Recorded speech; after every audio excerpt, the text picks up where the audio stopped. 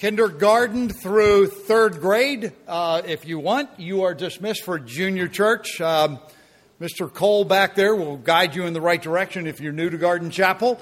And there's a bunch of them, so there they go.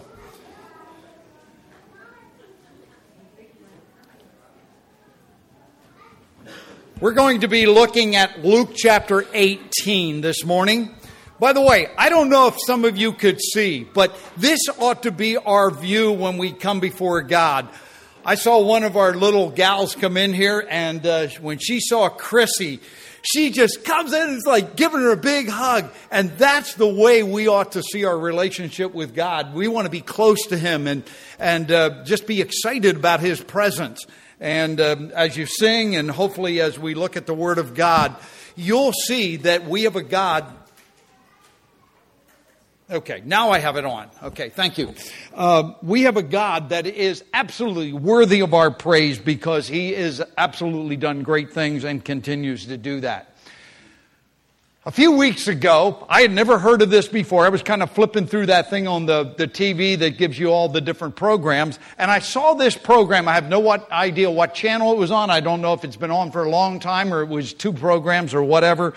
But the name of it intrigued me. It said, Broke and Famous. And I thought, I want to see what that's about. Did anybody ever see that? You didn't miss anything if you didn't. So maybe I'm the only person that saw it. I don't know. Maybe that's how popular it is. But it got my attention. Because you look at it, you say, well, if somebody is famous, they probably made money and people, they got life pretty easy. And it was about, I only saw, I think, two programs of it, but it would be, and I looked it up, like rock stars and celebrities and famous people who had businesses and actors and people like that who made millions and millions of dollars, and the next thing you know, they lost everything. They had to sell their mansions, they had to sell their fancy cars, and they were down to basically begging off of their friends to make it through the next week. Broke and famous shouldn't be in the same category. This morning, we're going to look at someone who was famous and broke, but not because he didn't have money. In fact, he had all kinds of money. The description I see in the Bible is what I would call he was filthy rich. And you'll see why I came to that conclusion. But this man had everything. You may know the story. It's the account of the rich young ruler. He was young, he was rich, he was known, and he was a ruler, so he had position and power. He was the kind of guy that you would look at and say, he has everything. In fact, there's one more thing that's true. He was probably the person you wanted as your neighbor. He was probably the nicest guy, a real gentleman. Never wronged anyone. That's what the Bible presents him as. And you go, hey, that guy's the right kind of guy. Maybe he's right with God. The answer is no. He was spiritually broke. Even though he had all the things that the world had to offer, he didn't have what God had to offer. And that's our message. It's always our message here at Garden Chapel because that's the message of the Bible. Christ, we've been singing about it, but Christ has done everything for us. And we cannot merit salvation. We cannot inherit salvation. It is something that someone has done for us. Now, there's nothing wrong with doing good things and being the nice guy that I believe this guy was and being the good neighbor and helping other people. Nothing wrong with any of those things. I hope you'll all do that. But that is not what gives you a right standing with God. That only comes through Jesus Christ. So let's pick this up in Luke chapter 18, starting at verse 18. It says, a ruler questioned him, saying, Good teacher, what shall I do to inherit eternal life?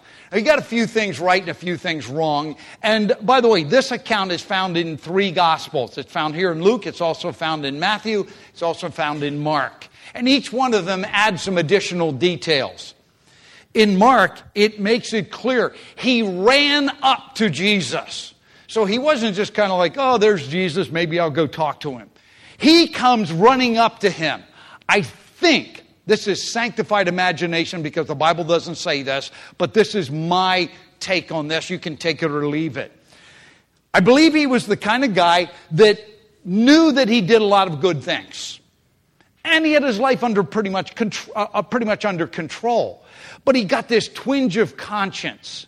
Here's Jesus, the guy who's doing miracles and healing people and feeding people and doing all kinds of things. And the word was going around. He's like, you know what?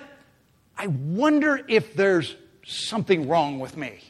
And I believe he had a little bit of an anxiety attack. And it's like, you know what? I'm going to ask him if I'm okay. Now, I believe he believes he's going to get a positive answer and say, hey, you've got it all together. In fact, is Jesus' answer to him, he doesn't say you're a rotten, low-down scoundrel. He doesn't say that at all. He just says, you know what? You're okay, but you lack something. And that's exactly what it says here. So he comes and he says, what do I have to do to inherit eternal life? I know something about inheritance. Both of my parents passed away a couple of years ago, and finally the estate got settled, 2 weeks ago, I believe it was. 2 weeks ago. By the way, that's my wife, in case anybody doesn't know. She knows all the answers to the questions of life. If I say the wrong thing, then I'll go home and she'll say, Paul, you got that wrong again. So I'll just ask her right up front. Anyway, you know what? Inheritance wasn't anything I earned or anything I deserved. All I had to do when they finalized it, I had to sign a piece of paper that said I agree that everything's been taken care of, and all my siblings did the same thing. But inheritance is something that's given to you. He had it partly right, but I know that that's not his whole thought pattern, because I know what the rest of the story says. The rest of the story goes on to say, Jesus comes back to him and says, well, you know the commandments. And if you wish to enter into the life, keep the commandments. Remember, they were living under the law at that time. And the rich young man responds back, which ones? Yeah, which ones? It's not in Luke, it's in one of the other ones. It's which ones? Because guess what? It wasn't simply the 10 Commandments, and it wasn't all the other commandments that were found in the Old Testament under the law, but the Jewish religious leaders of that day had added hundreds and hundreds of additional laws, burdening people down with legalism. And they did indeed believe that if they were good enough, they would make it to heaven. They would be okay. This young man was along with them trying to keep those things. In fact, I know when Jesus quotes the commandments, he not only quotes from the 10 Commandments, but he adds, do not defraud, and he also adds one from Deuteronomy. He says, love your neighbor as yourself. And so he's looking at it and saying, there's a bigger picture here about what we need to do.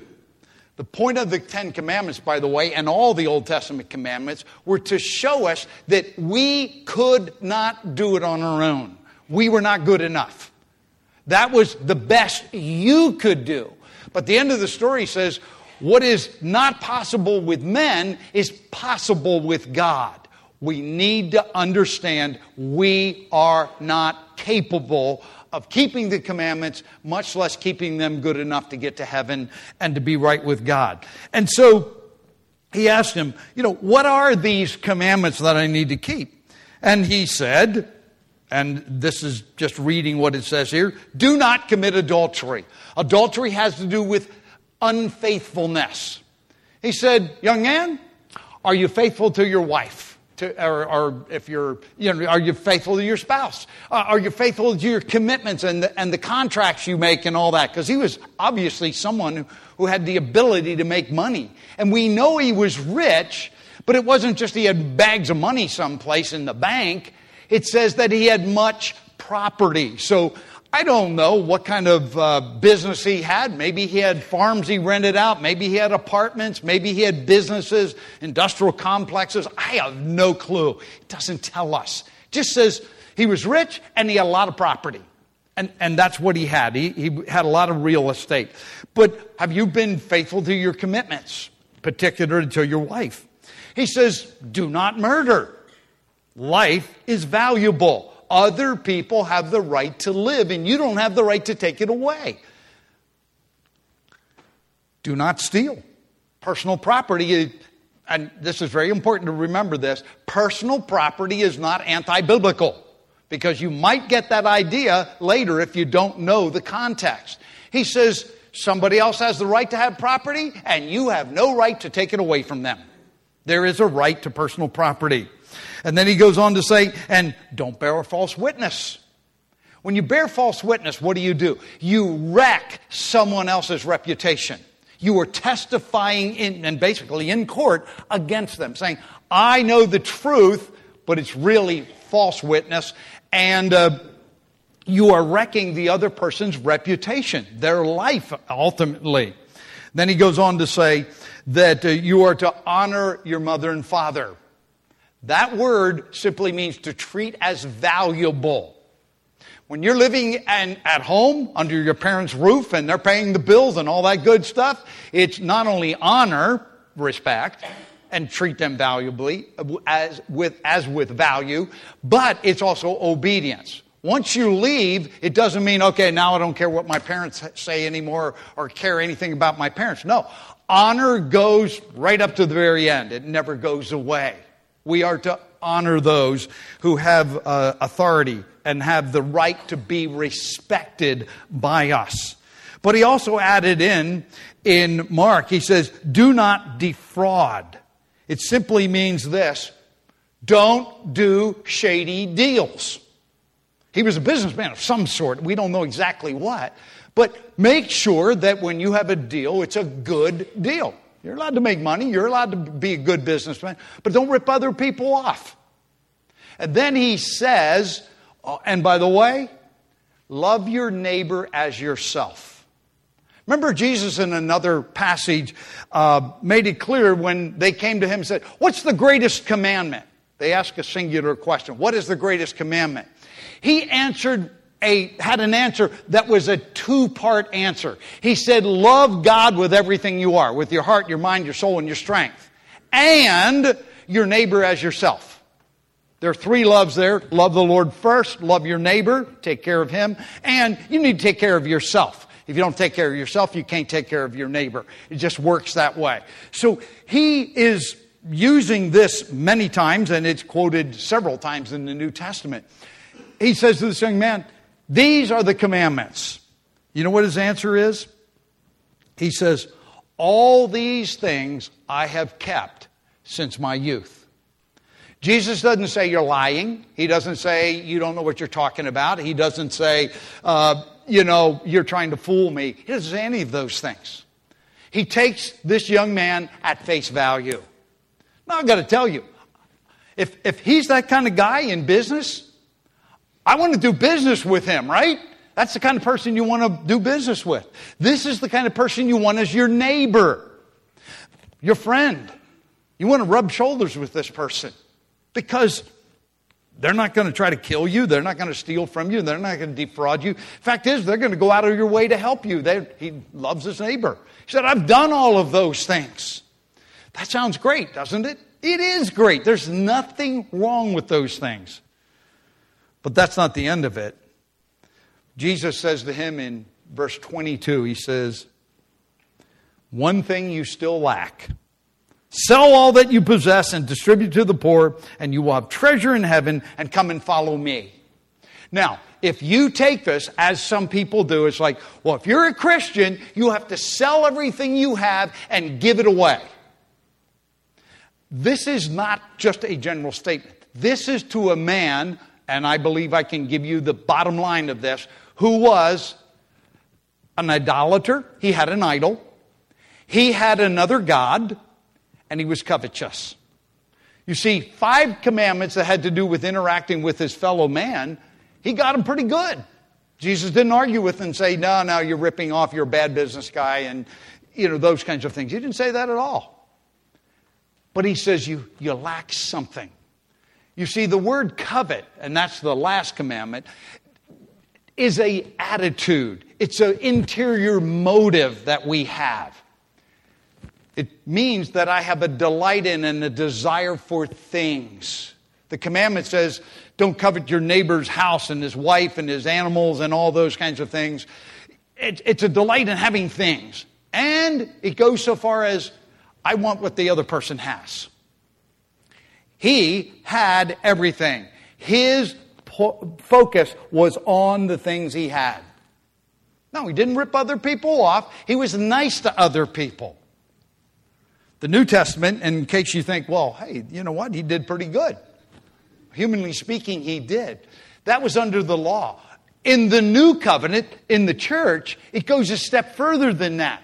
Because it says, you've heard it said, don't murder, don't kill somebody, don't premeditatedly take their life.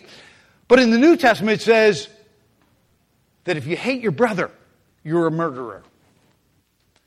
The law says, don't cheat on your wife, don't cheat on your spouse. The New Testament says, if you look with lust on someone else, you're already an adulterer. And when it talks about covetousness, it says that if you're a covetous person, you're actually an idolater. You have a false god. Something that takes the place of God. And that's what an idol is. It's anything that gets between you and God. And obviously this young man, when Christ looks at somebody, he looks straight through, right to the heart of the issue. Doesn't see the outside like we do. He knows the motives. He knows the attitude. He knows the thought process. He knows the emotions. He knows all of that. And he answers right to the core issue. The core issue was money, things, property were his God. That he was coveted. So he got 5 right. And he said, you've broken 3. The only one it doesn't say anything about that I can tell is don't take the name of the Lord thy God in vain. Don't use it badly. So he looks at it and he says, but you got something to do. You need to get rid of, and I'm going to tell you this, you got to get rid of your idol. The thing that you desire, the thing that is your God, the thing that is your object of worship is your riches. He's not asking us to get rid of all of our property. You would become destitute and then you would need somebody to help you. That's not it at all. This is very specific to this man. One of the things about our possessions and money and all those things that we have, by the way, that can include the position, the power, the prestige, all of those things we have. Do they control us or do we control them? Do you use them correctly or do they control your life? In this case, his possessions controlled him. And that's why Jesus said, you have a problem. Verse 23 says, but when he had heard these things, he became very sad, for he was extremely rich. He was not just well off. He was, and that's why I said filthy rich. The word could be excessively rich or exceedingly rich. Or, as it says in the version I just read, extremely rich. Nothing wrong with that. There are some extremely rich people in the Bible, and they were godly people. And God never told Job or Abraham or Solomon or David, get rid of all your things. He never told them that. But if it becomes your idol and your focus, that's the problem. And that was his problem. And it says he became very sad. When you look that word up, here's what it comes down to. He was grieved and sad to the point that he physically was ill. They call that, I lost the word, so I can't use it now. All of a sudden I lost it. Anyway, his mind, his emotions were at the point where it made him sick. So he was affected greatly by this whole thing. He had kept some of the law, and he could say, I kept it. I'm doing okay in this, and this. But when it comes down to it, James chapter 2, verse 10 says it this way. For whoever keeps the whole law and yet stumbles in one point, he has become guilty of all. Now, I don't want anybody to do this. You could do an experiment if you wanted to. I don't recommend it. But if you leave here sometime today and you go down Rosedale, the local police like to sit at the next church down here. If you go flying by there and you get a ticket, you go, oh, I only broke one law. I was going 35 in the 25. I've never done that. It's usually 4. Oh, no, that's right. You shouldn't know that. I know. My wife tells me you're going to get caught one of these days, and I'm not telling you that's good. I'm just saying. But if you break that law, you are a lawbreaker in Pennsylvania. You only broke one law, but you're a lawbreaker in Pennsylvania. This young man did a lot of good. He had a good reputation, it seems, with everyone around him. But he was not living up to God's standard. There were people standing around. And these people that were standing around were looking at what's going on. And they said, well, then who can be saved? They looked around. They're listening to the conversation. They're kind of around this whole thing. And they're like, well, if it's that way, who in the world could ever be saved? Well, the Word says that it is hard for the wealthy to enter the kingdom of God. The kingdom of God is not some vague notion. The kingdom of God, according to John chapter 3, is only entered into by a new birth, by believing in Jesus Christ. You have a personal relationship where you have personally invited Him into your life. This young man had invited riches. Nothing wrong with the riches, but they were the controlling factor. Jesus was not. And these people are looking around saying, well, this guy's a good guy. We know him. He's a good guy. If he doesn't make it, we're in really big trouble. And so they're like, who can be saved? And Jesus' answer was this: the things that are impossible with people are possible with God. Nobody can keep all the law. You just can't do it. In fact, the law was given to prove to us that we were sinners, incapable of living a perfect life. It showed us up. It was that big spotlight shining right on and say, you did it. You're wrong. Doesn't matter if it's a lot of things or a few. Last week we talked about the woman that came in and was wetting Jesus' feet with her tears and washing them with her hair and anointing them and kissing His feet. She said there she was a sinner and she had many sins. But Jesus said, she's the kind of person I'm looking for. Someone who acknowledges their problem. This man didn't acknowledge his problem. He thought he was okay. But what is impossible with man is possible with God. That's why Jesus Christ came. He didn't come to die for good people. He didn't come to die for people who had it all together. He died for sinners in our place. None of us could keep the law. That's impossible to do except for Jesus Christ. He is God in the flesh. He came and kept the law absolutely perfectly. No one else did. And then He voluntarily, of His own accord, died in my place. He took my punishment, your punishment. So that when you could trust Him, His merits, what He had done for us, can be applied to our life. That is not something that's possible for me to do. Only God can do that. Jesus Christ is God in the flesh. He did that on our behalf. We were sinners. He died for sinners. And then He offers us a free gift. That gift is to be born again, to have our sins forgiven, to be a part of the kingdom of God. You cannot be a part of the kingdom of God without being born again. That's the bottom line message of all Christianity. You can't make it on your own, but Christ has done it for you. I'd like to give you a really good, happy ending to this story. There are a lot of stories in the Bible where, it's broken, famous, and then they get turned around and they're back on their feet again and everything's hunky-dory the rest of their lives.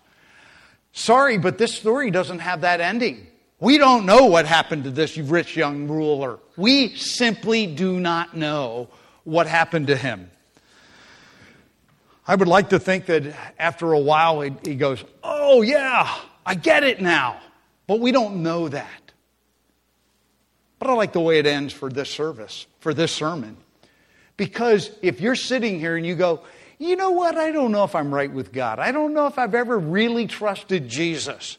I really don't know if my sins are forgiven. I really am not sure I'm going to heaven. Don't leave here with that. You don't need to. It's not some long, drawn-out process. It's a matter of I acknowledge who I really am. I cannot meet God's standards. I'm a sinner. But I do know someone who has met them, and he offers me what he has done on my behalf. He died for my sins. He died in my place. His blood covered the sins of the whole world. And he says, if you're willing to trust me, you can be a part of the kingdom of God. You can be born again. Your sins can be forgiven. You can have a life that's worth living here and now, and an absolute life for all eternity worth looking forward to. I don't know where you are. You only know that. I don't harangue people, and I don't use emotional tactics. That's worthless. But if the Holy Spirit is saying to you, young man, young lady, old man, well, you can't say old lady, elderly lady, I want to stay out of trouble. I have no problem telling the truth, but you want to be tactful too. You know what? The whole point is, if God is speaking to you, we're going to stand up here in a moment, and we're going to close with a word of prayer, and then we're going to sit back down because the referee is coming up here. So, give you instructions. So let's all just stand together and pray. And I want you don't have to listen to me, but if God is working in your life and saying, you need to trust Jesus because you're not sure that you ever had, you're still depending on you're okay, or you're doing the right things, trust Him. Just admit to Him you're a sinner, that you know Christ died for you, and that you want Him to forgive your sin, take over your life, and give you that new life that's only available in Christ. Father, thank you so much that you give us the truth. You give it to us straightforward, like in the book of Romans, like a legal decree. But you also give it to us in stories, in accounts of real people with real problems, with a real answer. Lord, thank you that what we cannot do for ourselves, you have already done for us. And yes, indeed, we can inherit something that we don't deserve, something we didn't work for, but that someone else has worked on our behalf. Lord, I pray if anyone doesn't know that they've trusted Christ, that in the quietness of this moment, that they would just admit their sinners and acknowledge that Jesus Christ is the one that died for them, and ask Him to forgive their sin and to take over their life. Lord, thank you for the work that you do in all of our lives. Thank you for your blessings. And thank you that you're a God that is so much above, so much greater, that you've done everything for us. You loved us that much. Lord, thank you so much. In Jesus' name, amen. You may be seated.